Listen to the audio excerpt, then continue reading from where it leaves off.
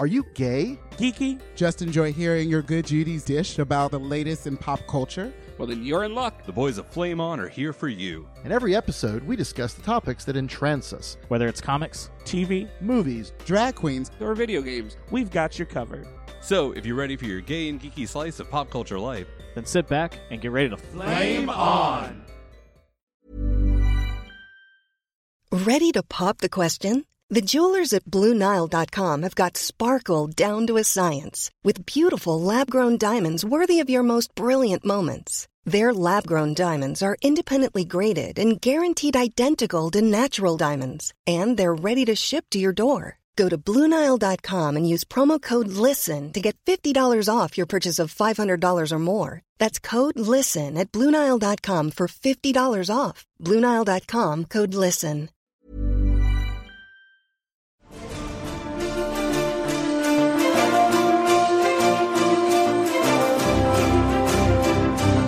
Welcome to Flame On, a very special microsode. This is the Doctor Who 101 edition of the show. I am Brian the Bear.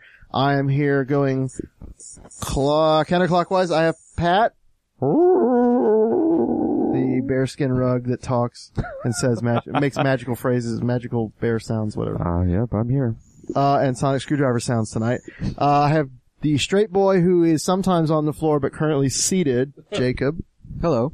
Also cosplayer for, I can never say it. Blast Furnace. Thank you. I keep wanting to say Burning Crusade. Isn't that like a WoW thing? Yes. Yeah, sorry. And our friend Drew, who was last on the Alien 101. Hello. And also writes for FirstOrderHistorians.com. How is that going? It's been a while? pretty well. Yeah. What was the last review you did?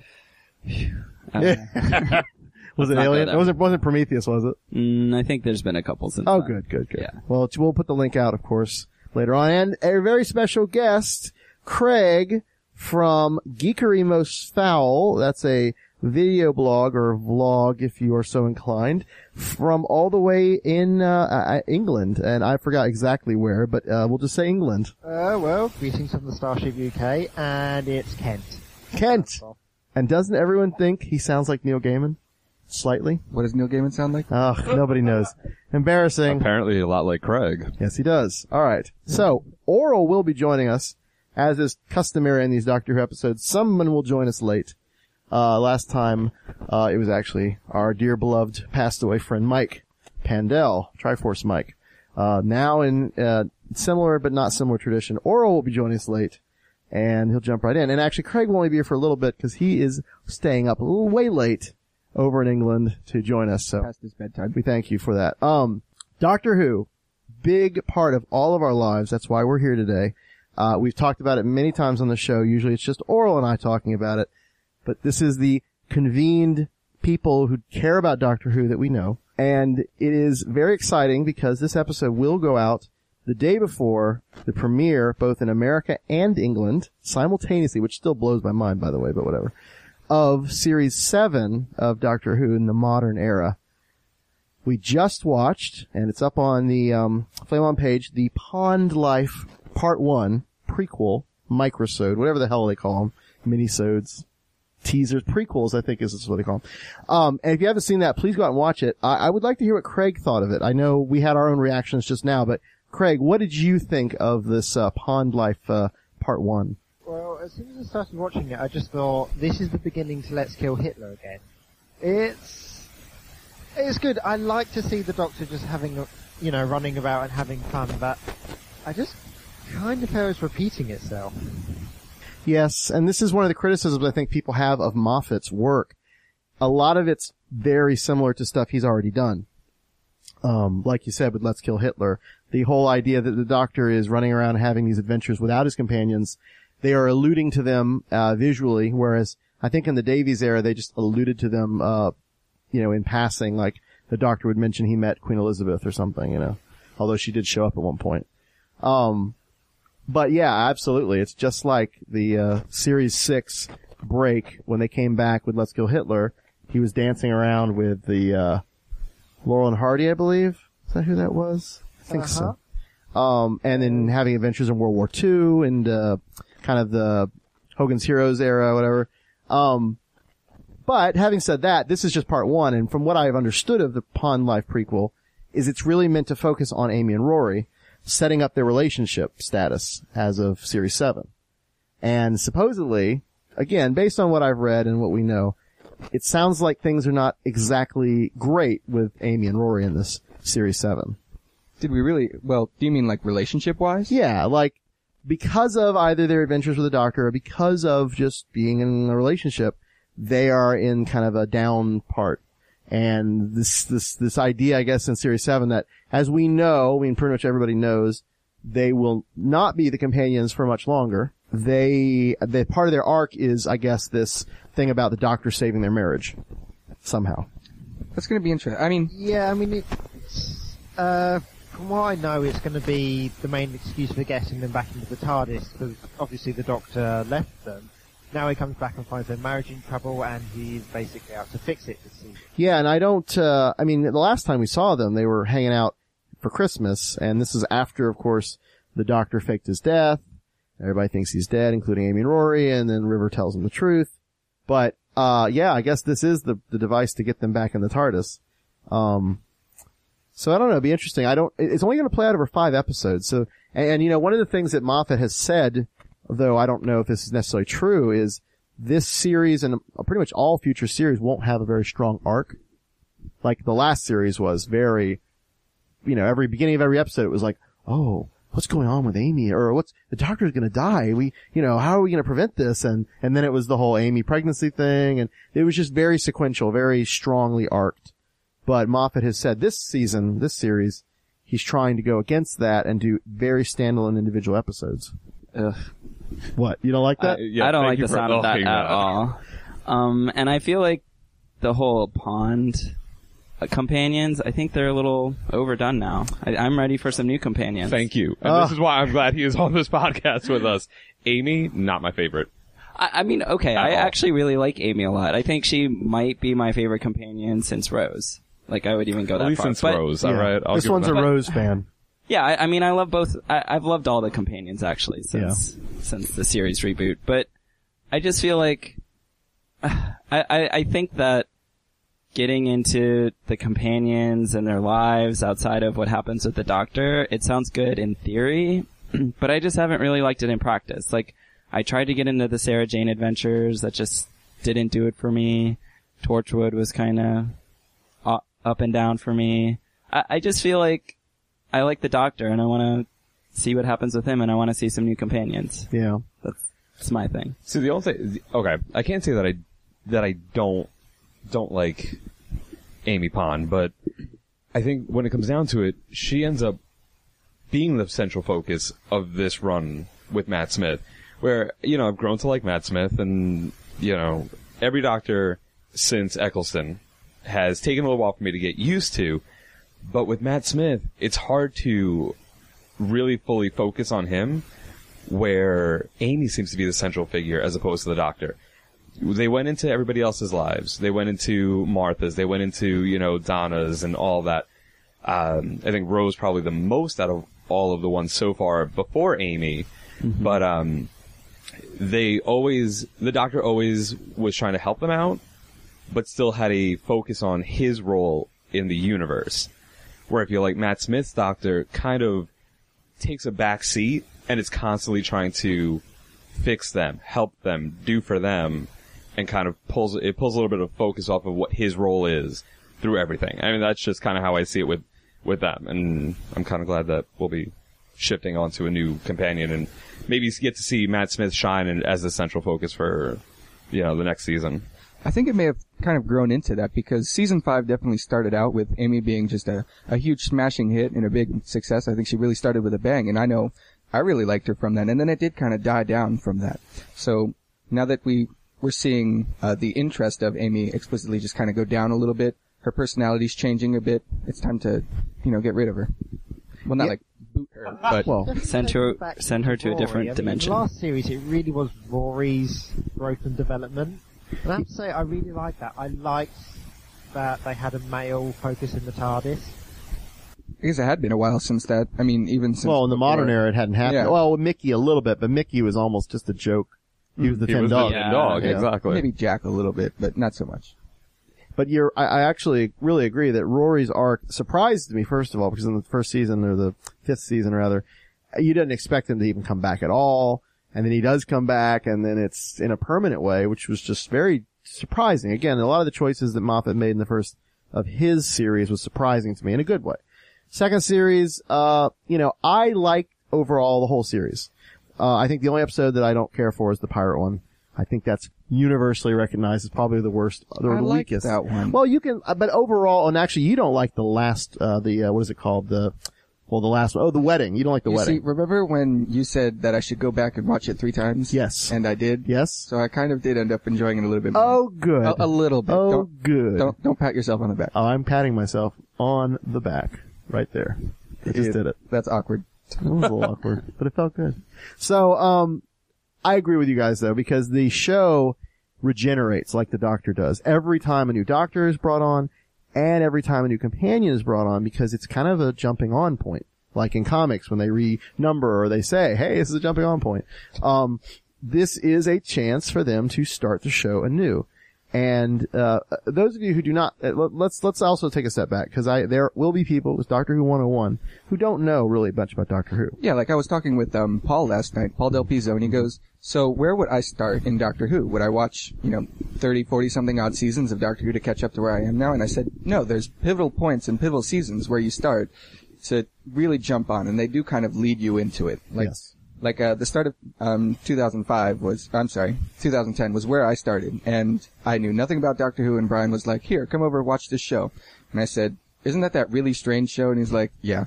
So, they started off, and these pivotal points really tell you everything you need to know. There's a time traveler, he comes back, whatever, he's flying around in this little, tiny, big box at the same time. Mm-hmm. And, you just kind of jump on.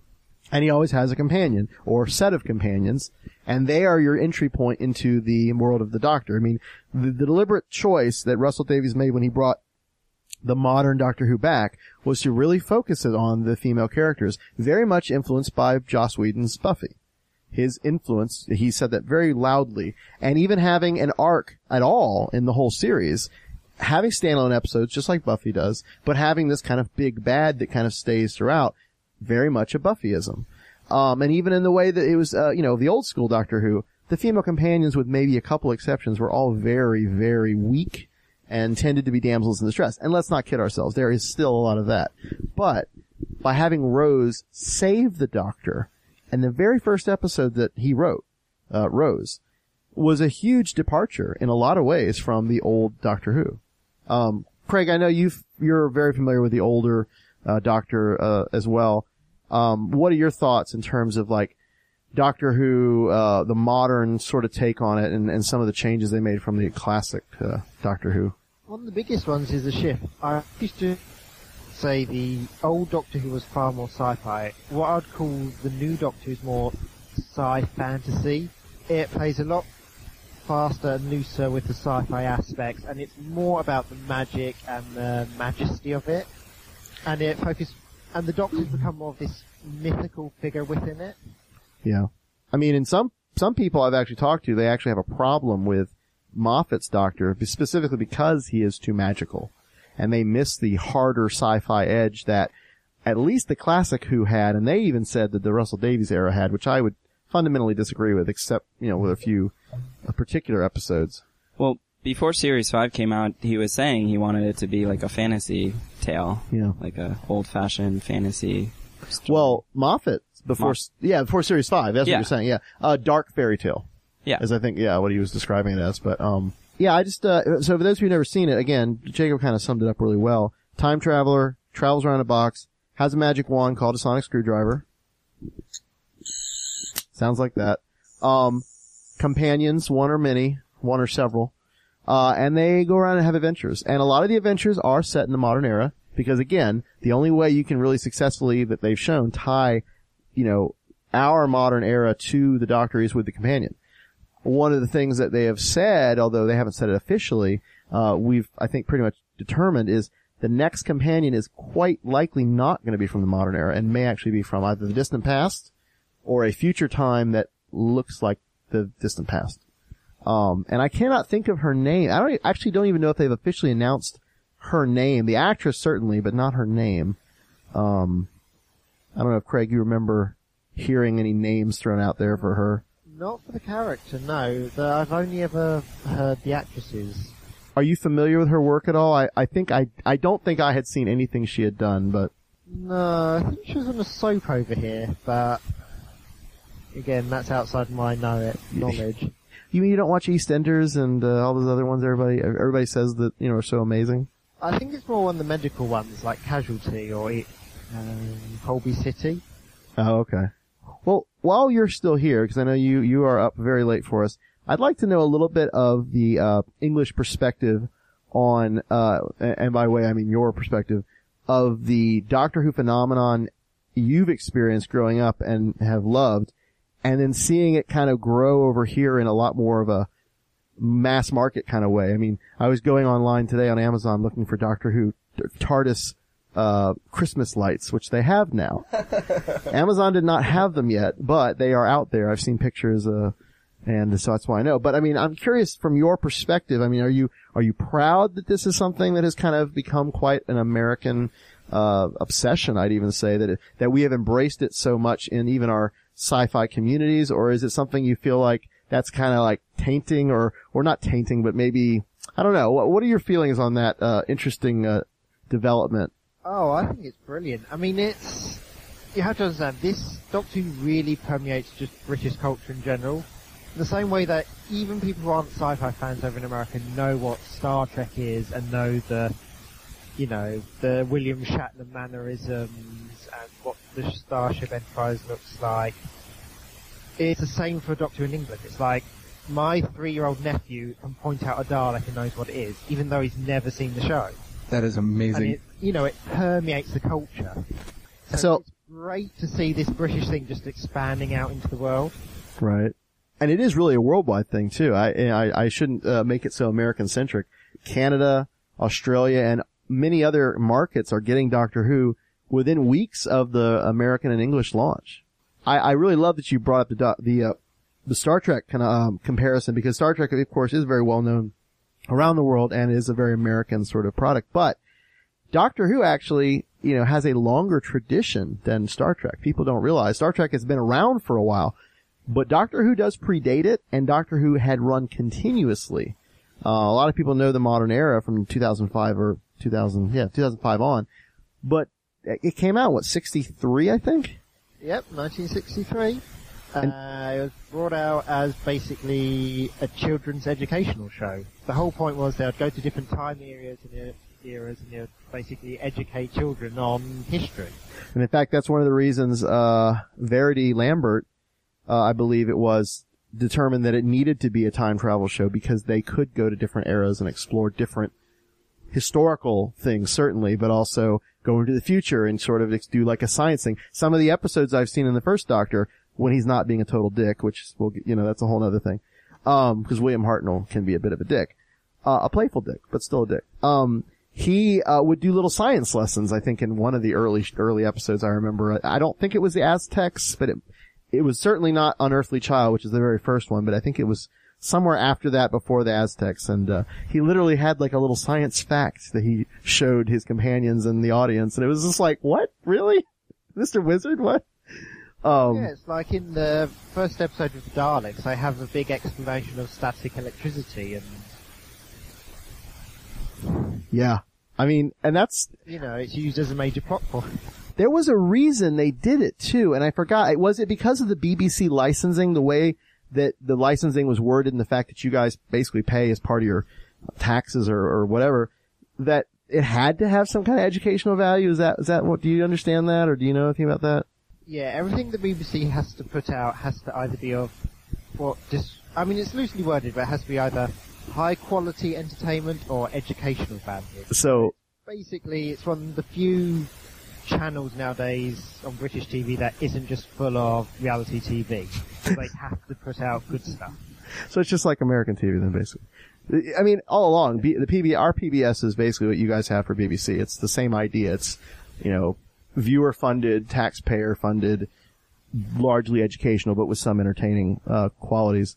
One What do you, let's see, so we've kind of described a little bit about Doctor Who. We've talked a little bit about our things with the past series that we've enjoyed. Specifically with Series 7 coming out. Again, we're excited to see new companion. Some more than others. Are we excited to see the Daleks come back? That's a good question, actually. Thank you. I am interested in seeing this spin on it. I'm also interested in seeing, it not be a two-parter or a season ender, which is pretty much a lot of the Dalek ones have been like that. And I'm certainly curious after seeing the imagery of all these old Daleks, which that's something that when they redid the Daleks, what was it Series 5. Yeah. And they made the multicolored Daleks, the Power Ranger Daleks, whatever you want to call them. Oh, the Go-Go Power Daleks. I mean, a lot of people were pretty pissed off because they're like, what is this crap? But Moffat was very quick to say, look, this is just a ruling class. This is just a modern revisiting of it. The old ones are still around or they will still be utilized, and this is them coming back. There's actually a Dalek, if you saw the promotional, I actually have it as my wallpaper. There is a Dalek, I believe, from, oh gosh, Craig, I don't know if you remember. It's the one that has like almost a military helmet looking thing and the cannon in the center. The Special Weapons Dalek. Thank you. What is that from? Yeah, from Remembrance. It is from Remembrance, which was a Sylvester McCoy one, right? Yeah, that's when they had the two different factions of Daleks fighting each other. But you also, they released another mini trailer. You see 1960s Daleks in there as well. Yes. And those you can actually see on the wallpaper. It's the Doctor holding Amy, and Amy looks like she's passed out or dead or something. And they have what's obviously a 60s era Dalek. I didn't see, although I would love to find out if they actually took any of the Peter Cushing era Daleks, who, if you've ever seen the Peter Cushing Doctor Who movies, there's two of them out. One of them actually has the guy that played, what's his name? The grandfather. Wilf, right? Donna's grandfather. Donna's grandfather. Yeah. Didn't he? He was in the second of these Peter Cushing. Peter Cushing is the guy who played Grand Moff Tarkin in Star Wars. Mm-hmm. He was the Doctor in two original movies they made in the 60s that were in no way directly related to the TV show, other than just inspired by and, using the rights for it. But in that incarnation, the Doctor's actually a human, and his name is Doctor Who. Oh gosh. Yeah. I remember you telling me that when we were going through it 2 summers ago. I remember you saying something about that, and that sounds very familiar. So yeah, I would quote you on that. They're really now, Craig. Have you seen these movies? I have both of them on DVD. Fantastic. And because at the time they was made, they called it the Dalek Mania era, and the Daleks became insanely popular. So they decided to put out movies, and it's weird because the Doctor's not the focus of them. They are Dalek movies, and they're basically big screen adaptations of the first two Dalek stories from the first series. Now, do you enjoy them though, right? Oh yeah, I love them. I just love that sort of big, campy 60s, very retro look to the whole thing. Mm-hmm. And they were used as the inspiration for the new design of Daleks with the big bold colours and the big rims. Yeah, I that's what I'm wondering. So other than the new inspired ones, the Power Daleks, whatever, I wonder if they will have some homage to that Peter Cushing era. The other thing I'm wondering, and actually I'm not wondering, I know this, Russell Davies, again, who wrote the first, iteration that they brought it back, he actually owns a Dalek. His own prop Dalek he got at some point. He's, a big Doctor Who fan, even before he wrote it. And that Dalek was shipped to, somewhere where they actually used it in this production. And I don't know if you guys, Craig, I don't know if you read this. I had been kind of wondering what he was up to, because he had done, the Torchwood over here, Miracle Day, which we've talked about on the show, Earth Has Two Vaginas, all that crap. Anyway, he has actually stopped working. He is actually taking care of his partner who has brain cancer. And actually, right after Miracle Day finished, left Hollywood, went back home, and has stopped work. I don't know if you had seen that, Craig. No, that's the first I've heard about it. I mean, after he left Torchwood and Doctor Who, he kind of dropped off the map for me. I didn't realise why. Well, he did the Torch. Did you ever get a chance to see Torchwood Miracle Day? I'm sure it by now must have come out over there. I kind of got sick of all the filler episodes and dropped it about halfway through. Yeah.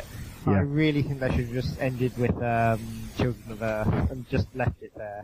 I did the same thing. So you didn't even get to the vaginas thing. I got halfway through the Miracle Day, but I love Children of Earth. I thought it was great, but the Star series, no, just didn't do it for me.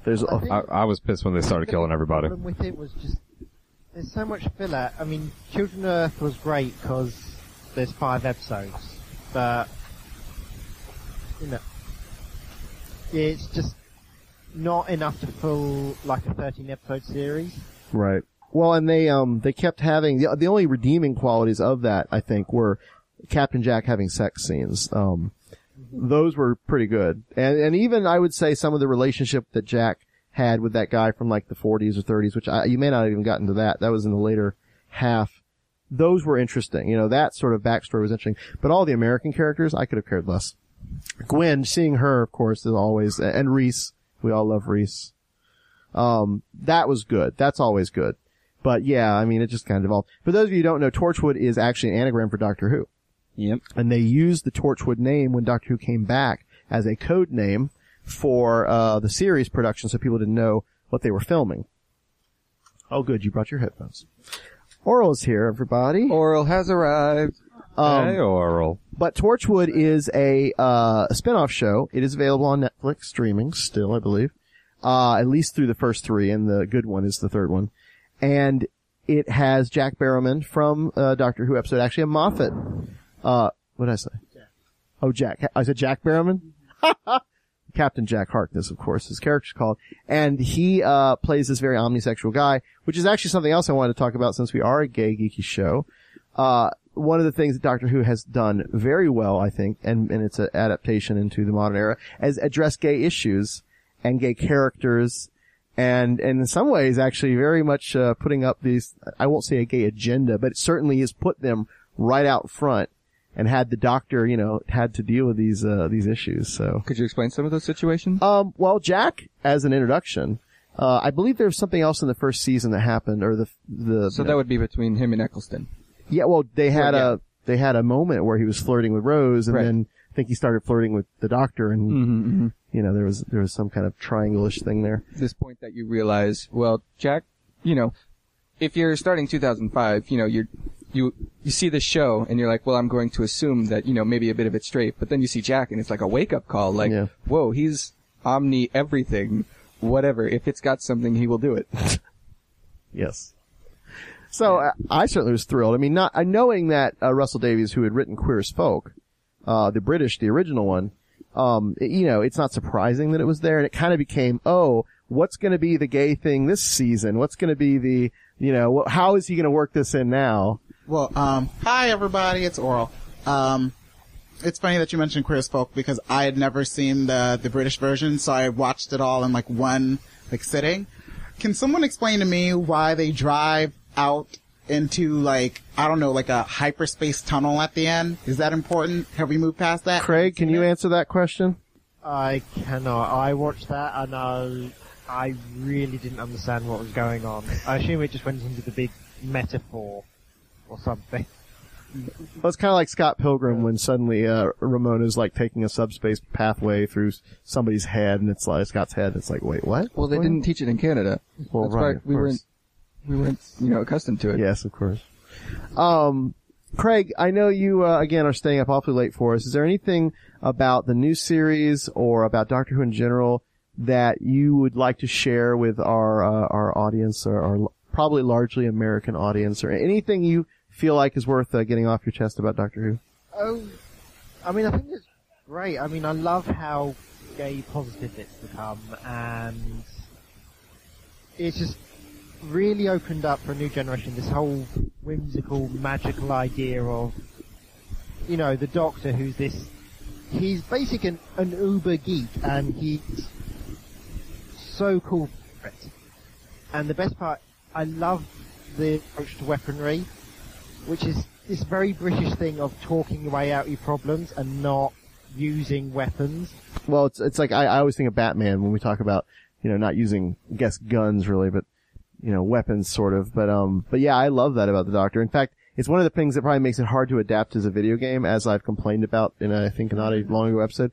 Did you get to play the Eternity Clock at all? No, I played one of the downloadable ones. What was it called where the Daleks invaded the 1960s? Oh yeah, the first one they did. I actually liked that because it didn't ever set out to be that ambitious. It was kind of a very focused, sort of simple game, and because of that, you didn't expect it to have really much in the way of weapons or anything. I mean, you wouldn't with the Doctor anyway. But the problem with the Eternity Clock, when you have a chance to play it, is they actually try to go down that road a little bit with the Doctor and the screwdriver, and River she has actually a gun and uses her lipstick to, subdue people. And it's a very odd, awkward combination of a puzzle game that's very frustrating, by the way, with an action-adventure game. So it just, to me, it doesn't work. And the only thing that keeps pushing me through it is they're all voice acted by, Matt Smith and, what's her name? Alex Kingston. So, Well, I think a Doctor Who video game could work.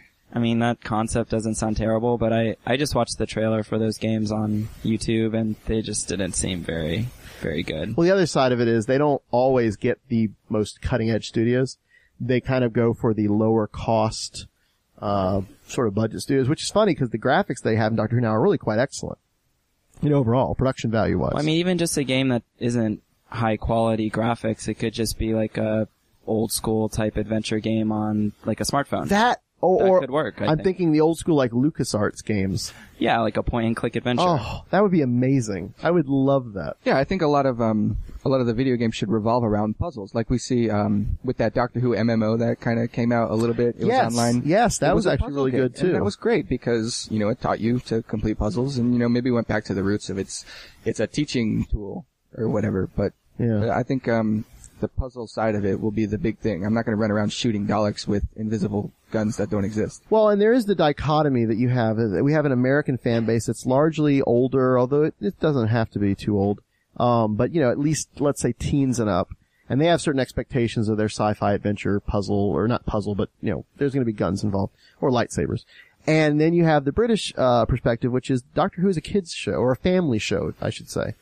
So you can't go down that road too far. You can't push it to Call of Duty and then right. really quick respawn, boom, boom, boom, Yeah. down. And in the modern era, you're not going to see a Doctor Who that is super dark. Although there were some Russell Davies episodes, including The Waters of Mars, particularly, that was just like, holy God. What did I watch? How dark, and I needed a hug after that. Well, I think we're going to talk about this later, the trailer for Yes. Series 7. Okay. Yes. Well, I was just going to make mention that parts of it alluded to kind of the Doctor being away from his companions for too long. It made me think of The Water of Mars. So Yes. It's just the Doctor as a character becomes very dark and loses touch with his humanity when he's... Well, we can go into that now. I mean, Cool. they've certainly established that the Doctor has a very difficult relationship with his companions because in some ways, he wants to be their best friend. He wants them to be as long lasting as they can, but unfortunately, they are mortal, whereas he is basically immortal. They are going to age and get old, and they are going to die just by all the crap that happens as part of his natural adventures. And so, he said several times, it breaks his heart to have these companions with him for short periods of time when he is so long-lived. But the alternative is him knocking about on his own or whatever. He can get into trouble very easily because he doesn't have that person to ground him, to bring him back to sometimes they describe it as he doesn't have that perspective of someone who is shorter lived, who values life more, because he's just too aloof. He can't appreciate a star for what it is. He just kind of abstracts it too far, So, they definitely have referenced that in the trailer. When you're ready to pop the question, the last thing you want to do is second-guess the ring. At BlueNile.com, you can design a one-of-a-kind ring with the ease and convenience of shopping online. Choose your diamond and setting. When you find the one, you'll get it delivered right to your door. Go to BlueNile.com and use promo code LISTEN to get $50 off your purchase of $500 or more. That's code LISTEN at BlueNile.com for $50 off your purchase. BlueNile.com, code LISTEN. Mom deserves the best, and there's no better place to shop for Mother's Day than Whole Foods Market. They're your destination for unbeatable savings, from premium gifts to show-stopping flowers and irresistible desserts. Start by saving 33% with Prime on all body care and candles. Then get a 15-stem bunch of tulips for just $9.99 each with Prime. Round out Mom's menu with festive rosé, irresistible berry chantilly cake, and more special treats. Come celebrate Mother's Day at Whole Foods Market. In the cowboy episode, I think. In the trailer, when Amy Pond says to him, like, "Oh, this is what happens to you when you spend too much time on your own." And I think it's in reaction to the Doctor actually wanting to let somebody die or not save somebody or maybe even allow them to be killed or something, which is, for the Doctor, quite a shortcut when normally he at least gives everybody one chance to redeem themselves, So anyway, Craig, whenever you have to leave, feel free. I don't want to keep you up too late, but if you would like to stay with us, by all means. Oh, I can stay. All right, fantastic. So again, what we've seen of Series 7 is there's going to be, at least the part they've shown publicly, is there going to be a Dalek episode, dinosaurs on a spaceship, which is ridiculous. And it's even the title of the episode. What? Yes. There is they a look pretty good. The special effects have gotten really good the past few years. Compared to like 2005 when they came back, and the terrible effects that they used with the farting aliens and the little flap. But I was just even going back to the Nestine, the what are they called? The wax things. The wax, autons. Mannequins. The autons. Yeah. Those were terrible effects. Terrible. But I like the bad special effects. I think like Doctor Who's supposed to be really cheesy in the past few years. I mean, it looks really good, but I don't know. It's funny. I don't watch things in HD because it kind of freaks me out, especially like To Sir with Love. That was really weird. Sidney Poitier shouldn't be in HD. But I remember watching, the God Complex episode where they're in the Minotaur. Yes. And that scene, or was it the one with no, it was the Dollhouse one. Okay. Where they start out in space and everything just looks so fantastic. I'm just like, I'll just keep watching this online on like a low quality setting to give me that nostalgic feel I long for. I must say, as much as I love like the Man in Suit movies, Godzilla and all that, I am not sad to see them move away from that in the modern era because it has a nice like kind of nostalgic factor, but you show it to some people, like I showed Tron to someone, like the original Tron, and it was just like I'd crushed their puppies. Like they couldn't believe how dreadful this thing I was making them watch was. And it's like, but, Well, I think that part of the reason it's gotten a lot more popular the past few years is because the special effects and production values have gotten a lot better. I know of a lot of people who just started with Series 5. Yeah. They didn't watch the first 4 or the specials, anything. And they were perfectly content with that. And then they tried to go back and watch that first episode with the Ninth Doctor. Yeah. And they're like, no, we're not going to do this. Which is a shame because they are fairly good episodes. And, they're great episodes. And then it's even a harder case to go back and watch a Tom Baker. Or even before Tom. God, trying to get through Series 1 with the very first Series 1 with the Dick, the Doctor who's the Dick, the first Doctor, William Hartnell. Good luck. Because even I, who have a very big patience for such things, I fall asleep or I just, I can't. I struggle too with those. Yeah. I've watched about a dozen old school Doctor Who episodes. That's about as far as I could Tom get. Baker, at least, that's the fourth Doctor. He's the one with the scarf and the hat and the big hair. Everybody's probably seen him. It's the one pop culture wise a lot of people would recognize. He at least is insane enough as a performer that you are interested in that at the very least, The rest of the show might just be, what is this crap? Why are these terrible men in suit alien things? What is the terrible music? The very synthetic instead of the nice orchestrated stuff they have now. I mean, it's painful. Oh gosh, like old Murray Gold.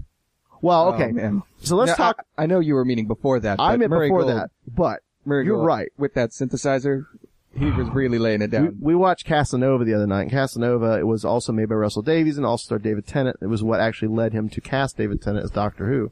The music was also, I believe, by Murray Gold. Yep. And it was all synthetic All synth. MIDI, but trying to sound like strings and all that, and it's dreadful. And you go back and watch the first season, other than maybe the revamping of the music and the opening titles, a lot of the music was still kind of, meh. Although they had that woman singing, which was kind of cool. The Doctor's theme for a while. I don't remember exactly how it goes. Well, I do, but I'm not going to sing it. Was that, are you meaning with David Tennant? No, I mean even Eccleston. The very first episode, the Doctor's by the TARDIS and Rose is following him out there, and you hear this like haunting sort of woman singing in the background. Oh. You mean the music that means somebody's gonna die? Yes. I'm just like, oh god, here it comes again, here it comes. Exactly. But yeah, no, the music's gotten a lot better. And I'm actually kind of curious because Murray Gold stuck around and he's been doing it for 7 years.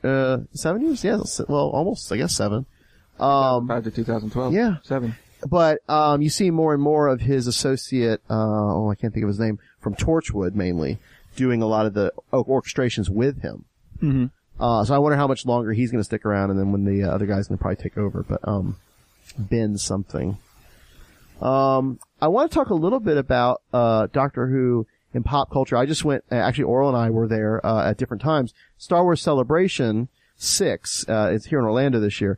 And one of the cool things that I've seen in pop culture lately is, Chris Hardwick and from the Nerdist and, like Craig Ferguson from Late Night and just all these like, various sort of minor to major celebrities kind of glom on to Doctor Who and kind of help drag it into a little bit more of a kind of pop culture. I believe that their efforts have definitely helped bring it into things. I mean, you're seeing the New York City premiere, the American premiere in New York City of Doctor Who now. Yeah. And it's sponsored by BBC America and Chris Hardwick and, all this stuff. It's really fantastic. And I got to meet Chris Hardwick and my little nerdy heart exploded as I tweeted on Twitter. It was just amazing. And I just realized that he and I have something in common. We both love this show and we do anything that we could to get it out there into the masses. And, I'm one of those people who always has to start from the beginning. And I think it was Chris who said, you don't even have to watch all of it. Just start with Series 5. It's fantastic. And it's just that positive attitude that Craig Ferguson and Chris Hardwick and all of us, like, American fans bring to Doctor Who. That makes community. So great. I mean, there have been a number of shows recently that have made passing reference to Doctor Who. Pat might know this. Do you know if Scrubs ever? I could have easily seen them. It may have just been because they were a little further back, and it hadn't quite caught on, but I could have easily seen Scrubs having some reference in there that somewhere. Was back when I was in high school. Yeah, so that was probably too early for it, but. No, that only went through, through up until a couple of years ago. So. There was nothing, though. Huh. Well, there have been other shows, and I cannot think of which ones. I know there was a medical show that paid homage to it. Again, Community has Inspector Spacetime? Inspector. Which is kind of ridiculous and awesome. Craig, in England, in the shows that are mainly on over there, do you see any Doctor Who referencing, or is that something that is referred to occasionally as a shout out or some kind of cultural reference? It's more whenever you have a geeky character on the show, they will throw out a Doctor reference or something like that. Just it's basically a signal that this person is the geek in the show. I'm actually thinking Queer as Folk. And again, no surprise, Russell Davies wrote it. In the American version of the show, those of you familiar with Queer as Folk in the American version, there is two characters, Brian and Michael. And Michael is a huge comic book fan, unlike ourselves. And, Brian is his best friend, and there is a boyfriend I forgot the boyfriend. It was the Doctor, maybe? Oh, that one. Maybe. Anyway. And it's kind of a competition of sorts between Brian and the Doctor who's dating Michael. And they try to out-geek each other in terms of their birthday ideas for Michael. And one of the things in the British show originally was a competition between the two characters, the equivalent characters, of who can name, I think, all the Doctors or something. Does that sound familiar, Craig? It's been a while, but something to that effect. Yes, and the big topping birthday present was a working K9 model. I remember that. Correctly. That K9 was super cute. And if you haven't seen K9, he's kind of been sort of left in the dust from Sarah Jane. Unfortunately, the actress Elizabeth Sladen, who played Sarah Jane, one of the longest running companions of all of Doctor Who, lasted for, she lasted for 1-2 doctors, but came back in the modern era in a big way and had her own show and all that. K9 was her, at one point, kind of companion, and the Doctor's companion, a little robot, a little tin dog, gray, very basic looking, but very intelligent, talked all kinds of stuff. And he's been kind of lost in the modern era because since Elizabeth Sladen passed away, they've not brought him back. But anyway, that's another Doctor Who thing if you haven't seen that. Back to yes. references really fast. What? Big Bang Theory makes huge references to Doctor Who. Of course it would, too. I can't remember the main character's name. Sheldon. Anytime I'm talking about Doctor Who with my friends, they're like, oh, Sheldon loves Doctor Who. And I'm like, well, you don't watch Doctor Who, but you watch Big Bang Theory. You would love Doctor Who. And I'm like, make the connection. That's like saying if you watch Big Bang Theory, you might like reading comic books. Yeah. Unfortunately, it's not the case. I know many people who enjoy watching Big Bang Theory in their own way because they like sitcoms or they like making fun of geeks. I don't know what it is. I don't take it personally. But they would probably not then be as into, I don't know, maybe. I don't know, because Doctor Who is certainly very, most people I've shown Doctor Who, if you pick the right episode, it's approachable. It's very approachable. Like, I even got my dad into it, and he's been like, all right, well, when's the next Doctor Who coming out? And I'm like, well, it's this time. But I think it might depend on which one you get into first, and depending on how you watch it. Like, if you watch Big Bang Theory for just the casual watching, not explicitly just for all the nerdy things that happen, you might not pick up the Doctor Who thing. Maybe you do. Maybe it just passes by. And but if you're into Doctor Who, you get into Big Bang Theory and then you catch the references and it pulls you more into Big Bang Theory. Yeah. Which, I think is neat. Yeah, I certainly was pleased when Sheldon, comes out and he has his routine in the morning. Ritualistic routine. Yeah, he's a very OCD kind of guy and, he has to have a special chair and he has to sit and watch Doctor Who. At 6 in the morning or something? Yeah, whenever it's on or something. And if he doesn't do that, he gets all up and out of shape. Crazy. But, and then, doesn't Top Gear make not a lot, but a few references to Doctor Who? They've certainly had David Tennant and Matt Smith on. I don't know about the female companions. I think it just might be that celebrity show for people in other big shows to come on as well. Drive a cars or something, but. Yeah. Let's talk about, throwing a Doctor Who party. Because, like I said, I will be doing this Saturday. And unfortunately, you probably are working, Oral. No fish sticks and custard. Sorry. Why wasn't I told about this party? You can come afterwards. Are you working? Yeah. Yeah, I figured. That's why. Anyway. I still would have liked to have been invited, Brian. Yeah. I was going to put a Hateful thing bitch. out. I hadn't done it yet. Hateful bitch. Oh, listen to you. So, one of the things, of course, is the sonic screwdriver, which we've mentioned, and we've even made the sound. It's the Doctor's magic wand. It does pretty much whatever he wants. It doesn't work on wood. Doesn't work on wood for some bizarre reason, just because it's funny. Or hair dryers. Or hair dryers.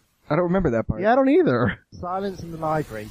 He says, a really powerful signal interferes with it, or hair dryers stop it from working. And you know what's funny about that is that's another Moffat episode, and he loves throwing those little bits of continuity in. The story goes that he actually put a bit in the Doctor's wife, about being able to turn into a woman. Supposedly Gaiman didn't originally have that little bit in there, but Moffat added it because he liked that to be put out there. Yeah, because one of the Time Lords that had sent the one with the serpent that was the Corsair. The Corsair, yes.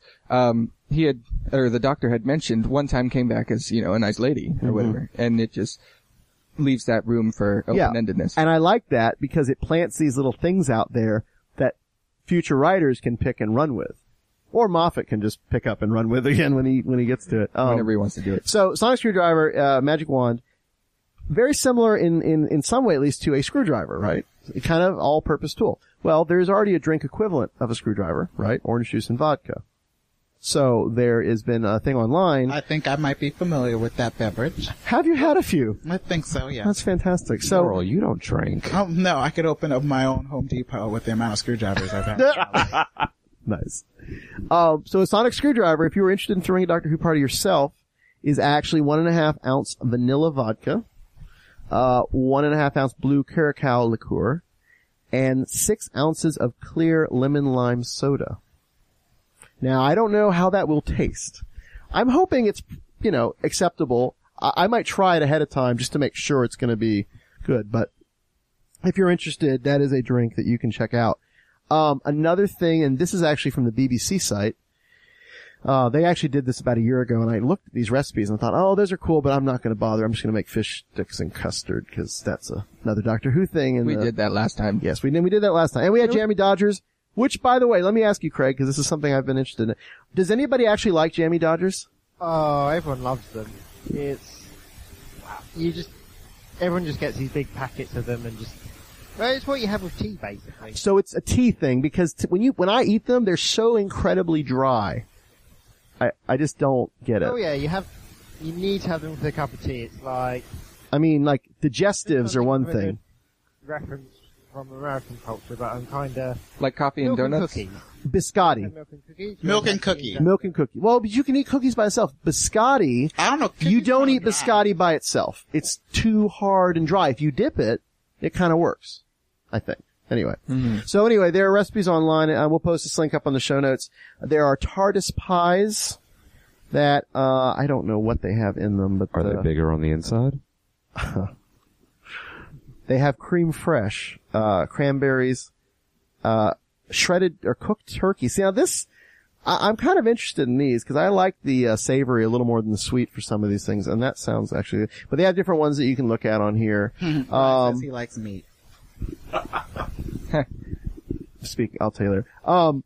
So Sonic Screwdriver, they have a different recipe if you're interested in a slightly different one with juice, peach puree, and lemonade. I'm sure you can add your own That's alcohol. a virgin Sonic Screwdriver? Yeah. Screw that. Yeah, I know. I'm not looking for that either. Oral's out. So they have radioactive spuds with cool avocado cream, which I don't quite see the connection to Doctor Who at all, but it looks kind of cool, and I love avocado, and I love little potatoes, so that sounds good. Canine dogs with mustard onions. Now this has got potential. I really like God, this is gonna come out wrong. I really like sausage. In your mouth? In my mouth. And with mustard. So I'm very excited. This might be what I do because, it's cute. Ginger companions, which instead of gingerbread men, they're just gingerbread with, it's kind of lame. And there are pictures of these too up on their website. Fish fingers and chips with custard. Now, the only problem with this recipe is it's really not that at all. Oh, actually, I heard you had that open. You basically make chips, or in England, they're our equivalent of French fries. We all know that here, but I thought I'd say that out loud. Then they have some kind of thing with prawns or shrimp, and I don't know quite where that comes in. But you look through the rest of the ingredients here, and they have eggs, breadcrumbs, mayonnaise, garlic cloves, and turmeric. I don't see any custard. So their custard is kind of a curry sort of sauce to dip in, which is, I think, much more enjoyable than custard. When we tried the fish sticks and custard, it just didn't. What? I liked it. You did? It was good. You did like them, I did like it. I mean, fish sticks are fine. Yeah, I'll just do what the prop department did and make, because what they did was they took just sponge cake and breaded them, and that's what he was eating in the custard, and that sounds brilliant to me. Huh. See, where were you when Brian was trying to poison himself and other people with actual fish sticks and custard? Anyway. Alright. Well, we're not doing that on Saturday, that's for sure. And one more recipe I think they had on here, and these were little Dalek, chocolate cakes. Oh. See, that's adorable. You like that? I mean, this could be special projects, for those of us here who are a little more, excited about crafty. Yes. I gotta work. Certainly crafty. I wasn't invited. Listen, you. Don't even start with me. I knew you were working. All sorts of shade being thrown right now. You know you could come. Mm-hmm. Cat fight. Anyway. Well, one of the things that we had discussed was trying Jammy Dodgers. Yes. But with like an ice cream kind of thing, or maybe in a pie, something like that. Right. So that was our solution to the Jammy Dodger problem: is let's find a way to make it less dry and Jammy Dodger terrible. Ice cream. That sounds. Do you good. realize you've been talking about food for the past 6 minutes? Is it making you hungry? What's wrong with that? No, I don't eat anymore. I'm on an air diet. Uh-huh. All the nutrients are in the air. Right. How's that going? Terrible. No. So yeah, that's kind of our take on Doctor Who. There's a whole lot more we could go on about. I don't want to bore everyone to complete tears. Is there anything any last Were we going to closing? try any speculations just for the before season? We kind of have a little bit between what's been released.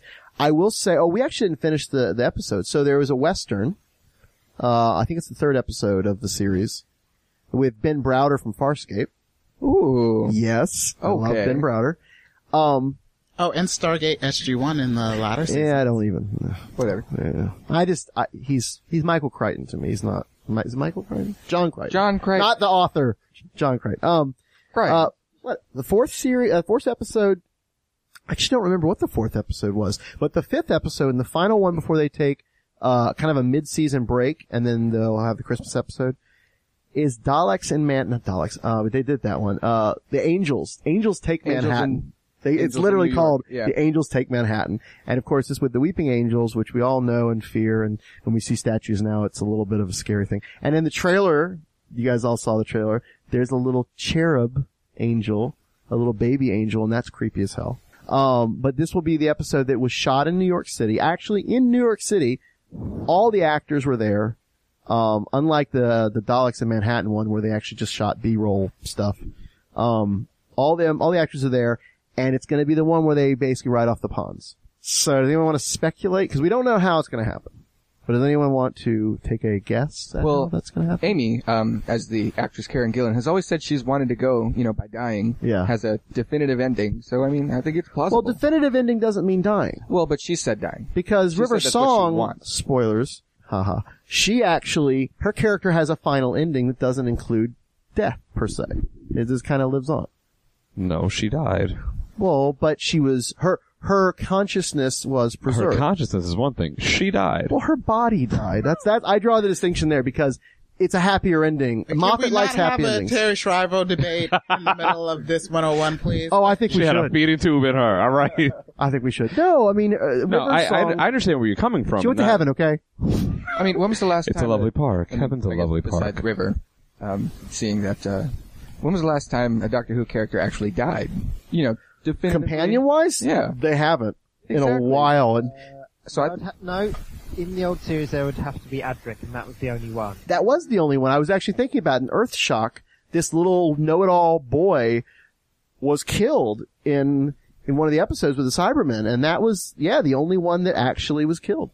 So, if we're gonna start seeing, I guess these 5 mini episodes that are coming out this week, the Doctor being alone by himself, do we figure that he's going to end up as he normally does when he's by himself, a little bit crazy, a little bit more on the mad side, and that's going to run into the season and cause something big and major to happen? I think that's quite possible. I'm also curious to see how the death or whatever happens affects the Doctor and drives him into this new situation with a new companion. Because they've said the new companion is going to have a very, like Amy's had a mysterious connection to the Doctor, whatever. But I'm curious to see what that entails and why would he be so quick to pick up somebody new?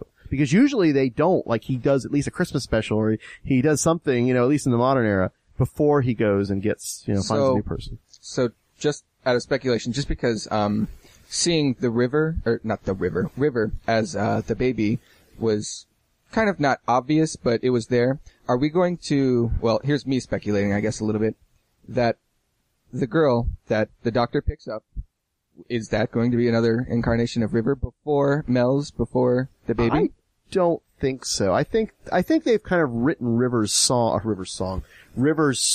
I think she is not done. I mean, she's coming back, but I think her major arc is kind of finished. We've seen her beginning, we've seen her end, we've seen the important moments that set her life on a certain track. But I don't know what else you can do with that. But there's also this part where, not this part where, but the Doctor has said, I find her at some point. Where talking about how, River grows up with the Doctor. Not really, but kind of. Well, only in that she grew up with Amy and Rory and I guess sort of grew up as an adult. Well, I meant like Amy is asking the Doctor to find her. Yeah. And where is she? All this. Oh, yeah, and he goes, I find her. Well, right. When is that going to be? I don't know. I think that is read that it's already happened or they're not going to show it. Yeah. But I don't know. It's possible. That's the thing about Moffat is you never quite know how his story's going to play out. And you have all these great theories. We had all these great theories about the end of the wedding thing. And it was totally just not what we thought. And it was actually kind of like, it was just that. Okay. It makes sense. It worked, but it wasn't what I would have necessarily called. Well, I mean, there's still one major part of River's story that we don't know. Which is how she ends up in jail. Well, they don't show her going to jail, but they basically allude to the fact that she publicly killed the doctor, and that's what... Yeah, they said that at the end of... Did they go into the whole thing with... Because, well, I mean... But no, I mean... I could be missing something there, but... No, it's implied pretty heavily that because of her actions, she killed a very good man, they reference in like... She killed the greatest man she's ever met. Right.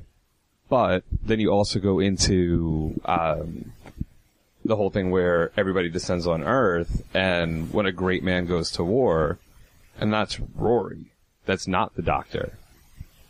Well... Pretty much. So it's kind of that swerve where, for the longest time, through how many seasons did we figure that it was the Doctor? But then a great man goes to war, and it's Rory, not the Doctor. It would be interesting if something happens in this, because River is in the last episode of Series 7, Angels Take Manhattan. If there is some kind of left turn on her story that we don't realize, where there's something is because I mean, besides the fact that Rory grew into that character and had such a pivotal role for a big piece of that. To then turn around, and then he's also her father. Yeah. So, I mean, that plays into so many different aspects of it where, I mean, yes, she killed, River killed the Doctor. But after that whole thing happened, I mean, she came back and she was the one that told Amy and Rory that the Doctor was still alive. There was all these things that happened afterwards that it didn't have that same impact.